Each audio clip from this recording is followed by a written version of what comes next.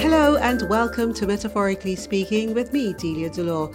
This is the podcast where we dissect popular mottos, mantras and metaphors, tracing their origins and finding how they translate to everyday life. Each week we have a special guest who resonates with their chosen expression. How's your week been? I'm sure it's been one of planning. This is the time of the year when many people plan. They're planning for this week, next week, the end of the year, the beginning of the new year. It's just one of those times. Well, I actually found myself thinking about all the incredible and stupid stories people have given me in the past. And some of them I accepted, giving them the benefit of the doubt.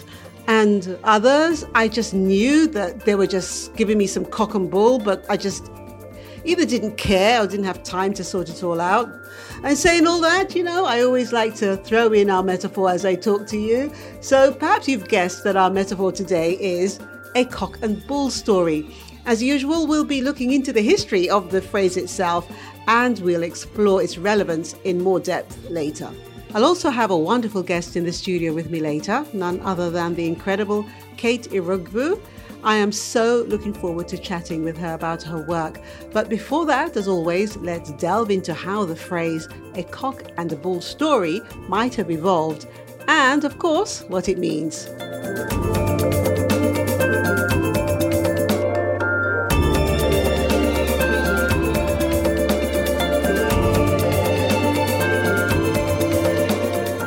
A cock and bull story is, of course, a grossly exaggerated or fictional tale. The metaphor is generally used in a derogatory way as an accusation that the teller is deliberately trying to deceive, either with or without malice. A dodgy alibi, a tall tale used as an excuse for a child not having done their homework, or a grown-up not turning up for an appointment. These would be examples. Most of us are familiar with fairly innocent day-to-day excuses such as, I was out of signal, I lost my phone, or delays on the tube, stuck in a tunnel, all kinds of things. I'm sure you've heard them. And maybe you even said some of them sometimes. Well, we tolerate these because we've all had those things really happen to us. And even if we suspect them to be cock and bull stories, we give the benefit of the doubt, don't we?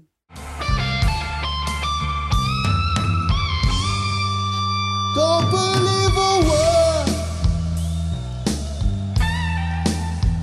Words can't tell lies.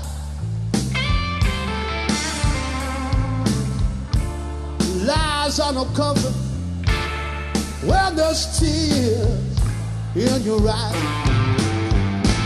Don't believe me if I tell you not a word of this is true. Telling lies or embellishing the truth is universal amongst us, of course. We accept white lies, harmless untruths that hurt no one, but perhaps we don't realize how natural they are. Recent studies at the University of Massachusetts and University of Virginia showed that both men and women average 3 lies in every 10 minutes of normal conversation. Yes, I said 3 lies in every 10 minutes of normal conversation. That's incredible. And deceive nearly a third of the people they speak to one-to-one. Makes me think about conversations I've had with other people now.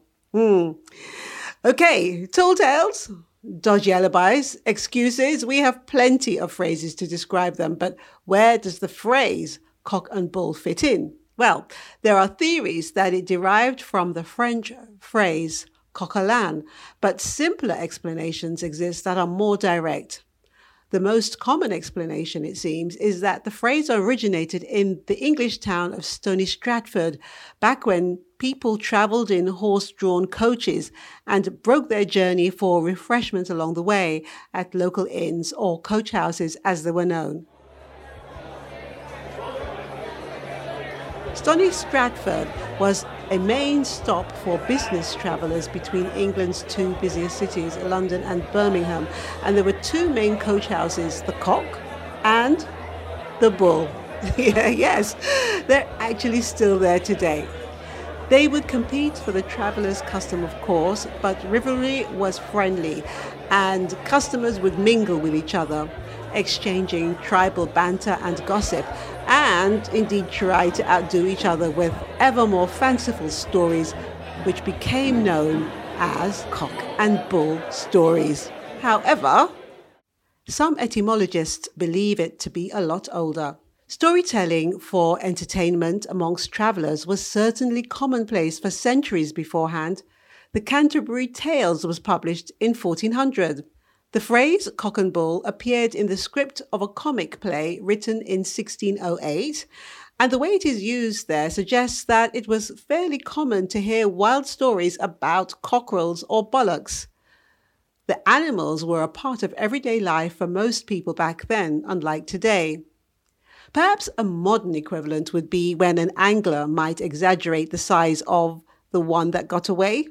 However, let's not get involved in that debate. We have enough animals to concentrate on. Let's start with cockerels. They crow to announce the dawn and their presence and their dominance to the world. And there's often this element of exaggerated ego in a cock and bull story. When someone is showing off his own importance, the comment might be made that he thinks he's the cock of the walk. Added to that, in modern slang, we have some related terms for nonsense in modern English.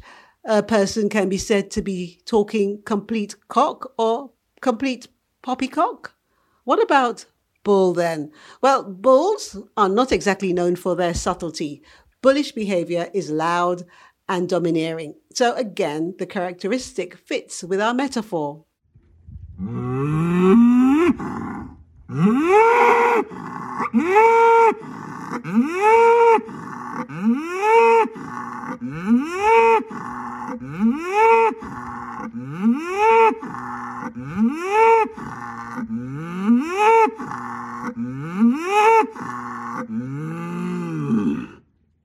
And yes, they would also make a quite effective alarm in the mornings.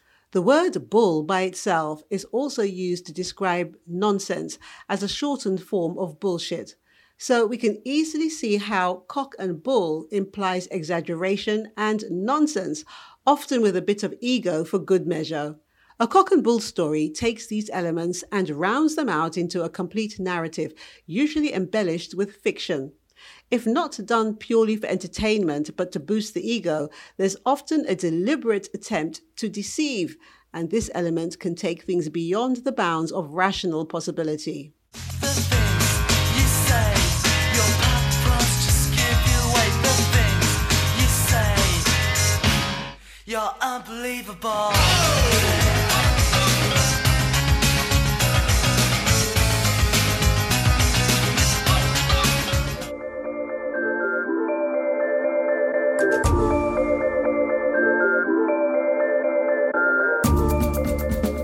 Our guest today, Kate Irogbu, runs the Triumph Over Adversity organization, the title of which reflects her own life and struggles and path to success. She is an author, coach, and advisor, helping people and organizations to achieve their full potential despite the difficulties they may face. So without further ado, here she is.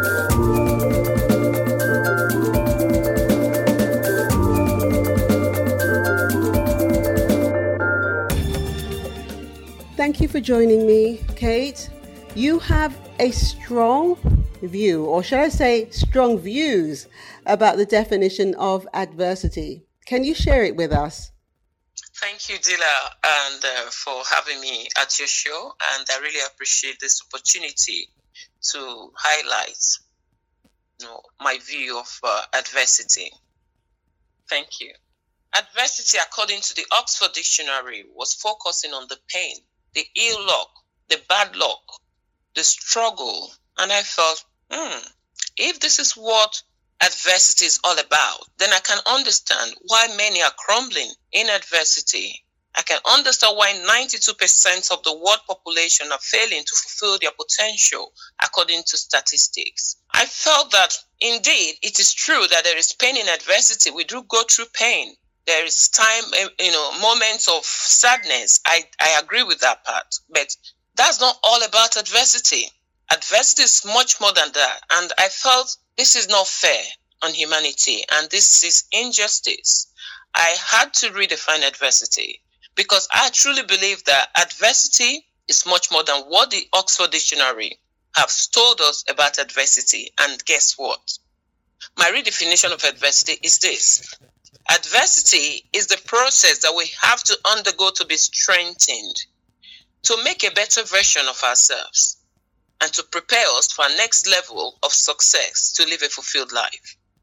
That is what adversity is. Because it is a process. It's not a place we have to stay and feel sorry for ourselves. It's a place for us to reinvent ourselves. Because in my own journey of adversity, I actually found my calling. So it's not just about the pain. I acknowledge it, that there is pain in adversity, which I also created my ADSOLAC strategy, my 8 key strategies to handle adversity, which has become the way forward. I also believe that we should also realize the opportunity that adversity brings. But some of your definitions seems like it could be called self-esteem. Do you think they are similar, adversity and self-esteem, or not? No, I wouldn't say, they are similar. They are not. Adversity is the process, meaning that the challenges that you're going through is to build you, is to create a better version of yourself. It's not just about the pain. For example, for someone who have received a letter of termination of their job, instead of crying and feeling sorry for yourself and saying, oh, why me? It's a time for you to actually reflect back and ask yourself, what have I done right in this job? Where can I improve? Or this job I had, was it actually the right job for me? Was I fulfilled in this job? Or was I just paying my bills? Was the salary actually what I'm expected to have, or I was just managing? So those are the questions you should be asking yourself instead of thinking, oh, am I going to pay my bill? Oh, the worst thing has happened to me. Oh my God. Because with that mindset, you can actually get a job that is much better, a job that gives you time to spend with your family, if that was what you look forward to having, that you didn't have in that job. That's the time you're going to ask yourself if actually being an employee is the right thing for you, or you have to pursue something different. But where does that start? How does someone learn to get and believe in adversity? Because you have to ask yourself the key question. Because if you stay there and don't acknowledge it, and you just telling some cock and bull story around your challenges, because I did say in my book, Triumph in the Midst of Adversity, that for a lady, for example, if you're in a relationship and you're looking forward to getting married, and you are in your 40s or in your 50s, and you've tried several relationships and it's not working for you, instead of just blaming your partner, it's a time for you to ask yourself some key questions, which I also stated in my book. Because more often time, what we do, we use excuses as a racket to keep ourselves in our comfort zones. We as humans, we're emotional beings, but we should not feel sorry for ourselves and use that to keep ourselves behind. I believe that we can cry if that makes you feel better, but I always advise everyone I've spoken to, any event I've spoken to, do one thing for me, that whenever you cry, ensure that your tears doesn't drop in vain, but should move you a step closer to achieving your goals. You mentioned cock and bull story in your response there. What would you say? And I think you've actually said it, but I think I want to hear in your own words how you would say this. How would you identify telling someone, the story you've just told me is a cock and bull story? Can you actually see yourself telling someone that? Or do you sometimes think that when you hear what someone has to say, or when you listen to someone saying what's happened to them? Yes, I do. I do hear it when people say it. And the reason why I feel people actually tell cock and bull story oftentimes could be they are afraid to be who they are. Either they are making excuses, or they are not just, being fair to themselves. They're not being honest. if you're someone who is comfortable in your skin and you know that you're really open to learning, there's no need telling cock and bull story. Know your weaknesses, and know your strength. Everyone have their weaknesses, but oftentimes many are afraid to, accept their area of weakness. And when that happens, it could turn to people telling cock and bull story. That's why I mentioned low self-esteem earlier. I see a small similarity on that, because if your self-esteem is low, you can't always tell yourself, oh, this has happened to me. I'm going to look at how I can turn this round to be positive, as in adversity. You need to have a certain kind of belief in yourself and be comfortable within yourself. Absolutely. And, to know that whatever comes your way, you're going to find whatever it takes to make it better for yourself. But I want to go back to one of the initial questions I asked you. Kate, where do you feel adversity begins in someone's life? How do you get the strength to act on adversity when it's facing you? For me, I would say that adversity can start anywhere, because as humans, we are prone to go through challenges in life. For some, it might start from home. For some, it might start in their adulthood, maybe in their relationship with their spouse. You could face adversity as a student in your academics, so you can face adversity in any area of your life. But the key thing is you having the understanding of what adversity truly is and having a strategy to handle your adversity so you can overcome it. And by so doing, you become unstoppable instead of telling cock and bull story around your challenges. Well, I think your message is quite clear, and I think that people have to dig a little deeper into what they truly are. Because, sometimes we don't want to face ourselves. And I think that if we face ourselves, then we can be more honest with ourselves. And then when things like this come up, we will be able to face it with the adversity that we need to face it with. But Kate, what are you up to right now? I know you have a book. Tell us about that. I have books. That's right. Oh, sorry. I should say a new book. I beg your pardon. My first book is Triumph in the Midst of Adversity. And this book was a book that God gave me the title to write in 2007. But because I was in a place whereby I was actually waiting to solve the challenges I was going through at the time. This is the cock and bull story now that we are talking about. Because I was in that place, instead of me acknowledging my adversity and having a strategy to handle my life challenges so I can become unstoppable and to triumph even in that challenging situation, but I was just stuck in that situation. It was becoming overwhelming. So everything in my life is about the children in and out of hospital, how they can get better before I can do any other thing. And because of that, even when they got better, when I say better, meaning the hospital admission reduced, I was still not listening to that book title because I thought it was a joke. Triumph in the midst of adversity. Where is the triumph? I could see the adversity because at that point in time, my understanding of adversity is totally different. It's just based on the dictionary definition of adversity. But 10 years after, I realized that indeed the book Triumph in the Midst of Adversity is part of my journey. That was when I wrote this book. And since I wrote this book, the rest is history. Because I've realized in my life that whatever situation you're going through, you can use it as a stepping stone to your success. All you need to do is to acknowledge it and follow my 8 key strategies, ABSALA, which have been tested. And I can indeed say it works. I've tested it. It's been used and applied on sibling rivalry and hate, unemployment issues, different challenging health problem with my children. I've followed this ABSALA and it's indeed worked. A means acknowledge your adversity, and F is figure out the cause. Because if you don't follow this strategy, this is what leads people to making, excuses around their difficulties and making their difficult situation to become worse. You must acknowledge it. It might be major or minor, but you must acknowledge that this is indeed an adversity.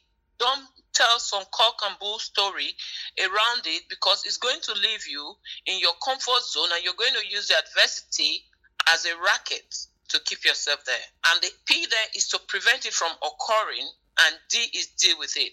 And if you want to learn more about these strategies, you can get the book. It's on Amazon, it's in Kindle and paperback, and it's also on Lulu. So what is going on in my life now?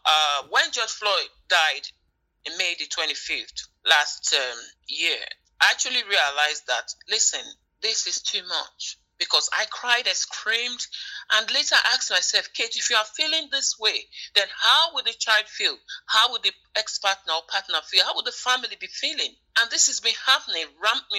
What is going on? We have to do something about it. And that led me to call a meeting, a Zoom call, for us to address the issue of racism, because I began to feel that this is becoming too much and we need to put a full stop. After the meeting, I realized that everyone that attended this meeting, we had solution to this problem. And I said, you know what? Talk is good, but action will be better. So I called them back and I said, we're going to put this in writing. I've decided we should write a book, not just chatting about it and talking about good points, solutions, but nobody is hearing us. We have to put it down black and white. And we came up with this book, How You Can Stop Racism. And I actually created a racial equity system in this book that everyone have to follow, because we have been addressing racism in a way it hasn't worked. That's why I said in this book, if everything you have been trying, approach you have taken to abolish racism hasn't worked, why don't we follow the racial equity system, which is the way forward in abolishing racism? And we'll be announcing the launch very soon, but it's also available on Amazon. That's very strong.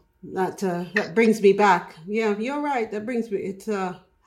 Sometimes there's just so much talk and not enough action to make an impact. And I'm so glad that you've taken that initiative. Dila, the beautiful thing about life is this: my adversity have actually made me to have dreams I never thought of in my life. Adversity have made me now to actually know the inner strength that is within.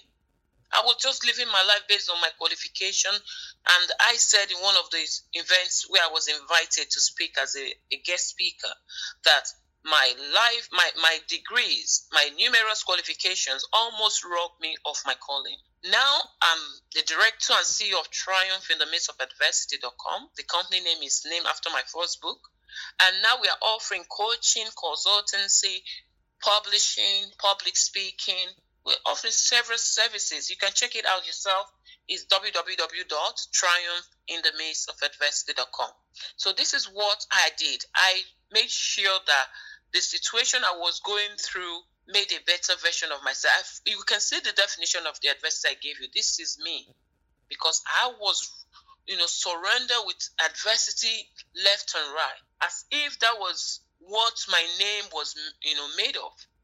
But looking back now, I'm just realized that, listen, the adverse situations I've been through, they were not there to kill me, even if the enemy meant it for destruction. But God have turned it around for good. And I believe that every one of you listening to this show today, you can do exactly the same. It doesn't matter the adverse situation that you're going through. Name it. The A key strategy is the way forward. I've applied it several adverse situations, and I can indeed recommend it because it works. Well, Kate, thank you so much for sharing your thoughts and your beliefs and your strengths with us. And I really hope that any listener out there, if you're feeling a bit shaky, you're not sure where you're at with your life, or you just need some guidance, Kate told you where you can find her. You can also go onto our Facebook page, Metaphorically Speaking Delia, and on Instagram, and the information will be there. So you can contact Kate, have a look at her books again, go to Amazon for that. All the information will be there. So Kate, thank you so much for spending your time with us today. Thank you very much. And my email, if you don't mind, I'll leave my email address just in case you want to contact me via email. It's info@triumphinthemidstofadversity.com. So it's the same name with the book, but it's just one word. All right. Thank you very much, Dila, for your time.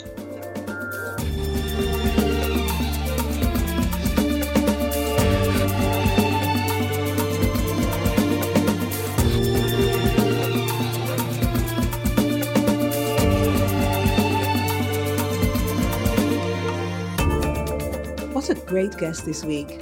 I really love speaking to women who are able to put their stories down on paper. I wouldn't say any of that was cock and bull. Well, let's dive back into our metaphor.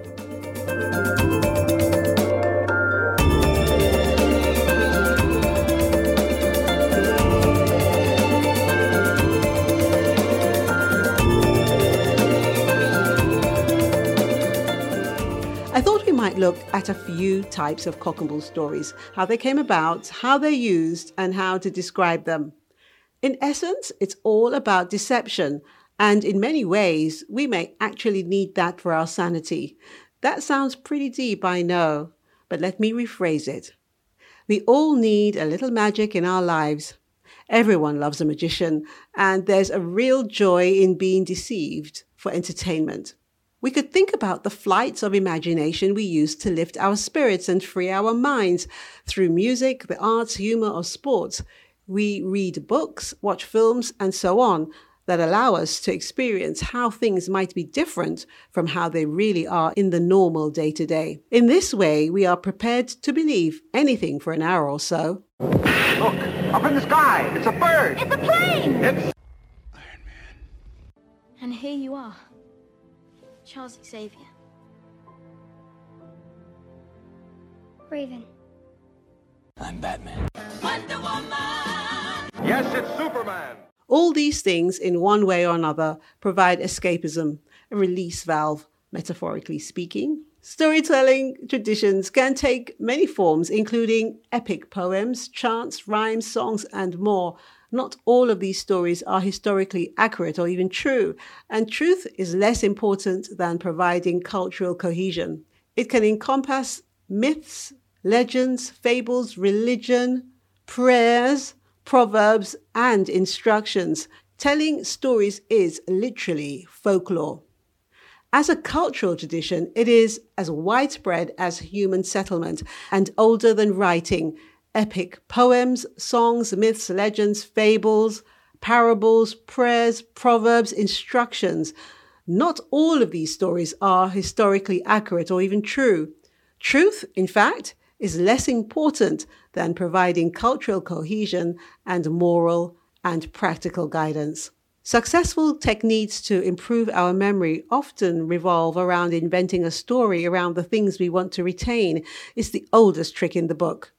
They say that a great raconteur, by just reading a telephone directory aloud, can make us laugh, cry, fear, and rejoice.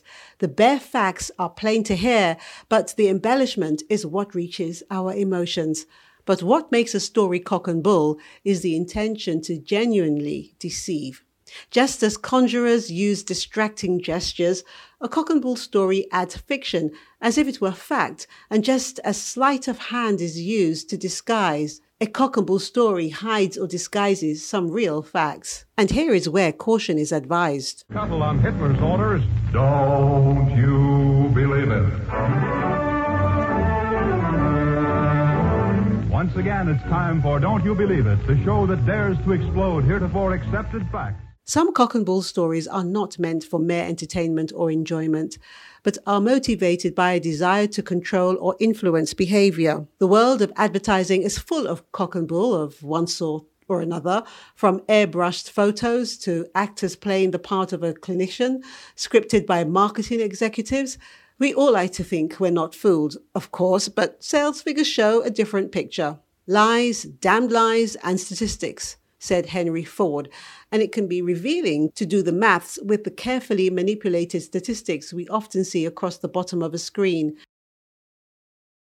The opinion of a fraction of women is often involved in the selling of cosmetics, for example. The last few years have made everyone more aware of false news and misinformation, although this has been around forever. Diddy Block number 29. If it looked like a duck, quack like a duck, walk like a duck, what is it? It's a duck. Well, the answer to that may seem simple, but in fact, most of us are taken in by clever disguise. We're also prone to accept even the wildest exaggeration, so long as it is delivered with a straight face and repeatedly. A wily politician might claim to know about something, better than anyone ever in the history of the world, for example. In fact, it could be argued that we are prone to being deceived. We will happily suspend our disbelief for a great story, and we even teach our children to do the same. "Oh, Granny, what big eyes you have," said Little Red Riding Hood. "All the better to see you with," replied the wolf. "Oh, Granny, what big teeth you have." I don't believe it. Ho, ho, ho! Merry Christmas! The fictional daydreamer Walter Mitty is a character in a short story by James Thurber. He invents cock and bull stories about himself in heroic situations.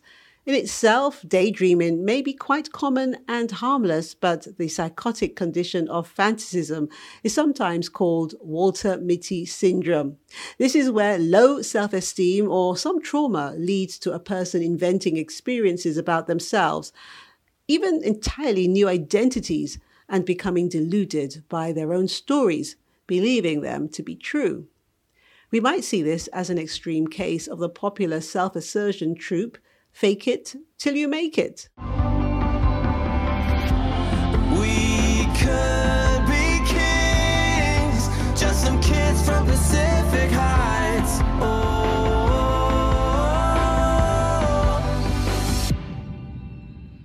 just watch me fake it, till I make it, Just watch me fake it, until I make it,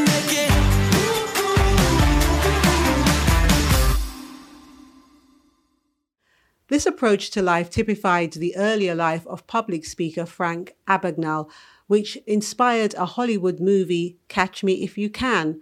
Whatever the truth of some of his claims, or indeed the movie, he was certainly very successful in deceiving people. His cock and bull stories over the years displayed a proven technique, allowing people to make their own assumptions from his forged props, costumes, use of jargon, and confident manner. Con artists the world over make misleading claims, luring their victims with cock and bull stories.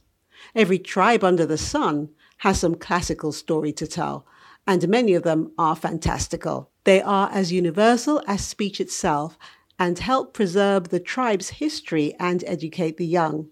From the Choctaw Nation, who once inhabited the region of modern Mississippi, to the Gasheads, as fans of football team Bristol Rovers are known, to a regular foursome of parents having coffee around the corner from a primary school in Belfast. Every tribe has chat and gossip and stories that we tell each other. Stories can become local lore, sometimes even grow into legend. But sometimes, amongst them, there's a cock and bull story. Well, it seems convoluted, I know, but eventually I happened to mention Belfast on that 22nd world tour of storytelling, cock and bull, or otherwise, which is all the excuse we need to turn to the amazing Gary Moore again to sign off on the topic.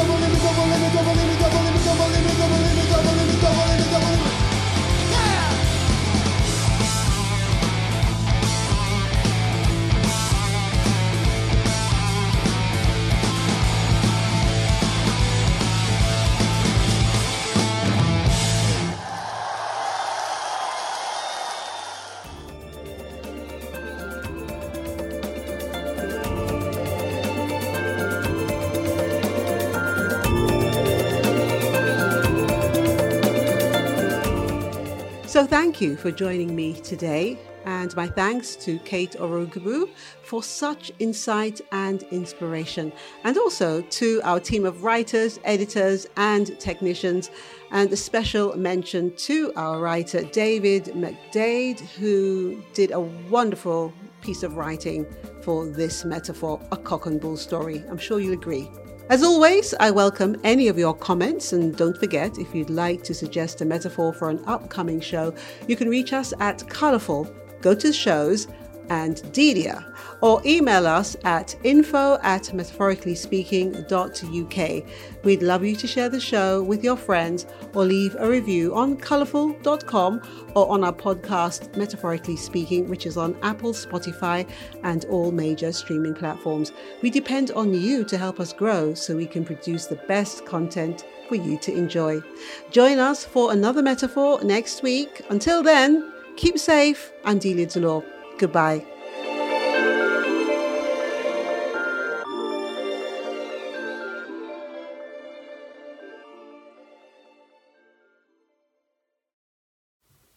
Thanks for listening to Metaphorically Speaking, created by Delia Delore Productions, with original distribution by Colourful. This episode was hosted by Delia Delore and had segments written by David McDade. Script supervisor Sabina Lauchopra Garcia. Production assistants and social media graphics by Odua Osemwenke. The final programme was edited by Jonathan Woods, and social media videos by Ernie Deneve.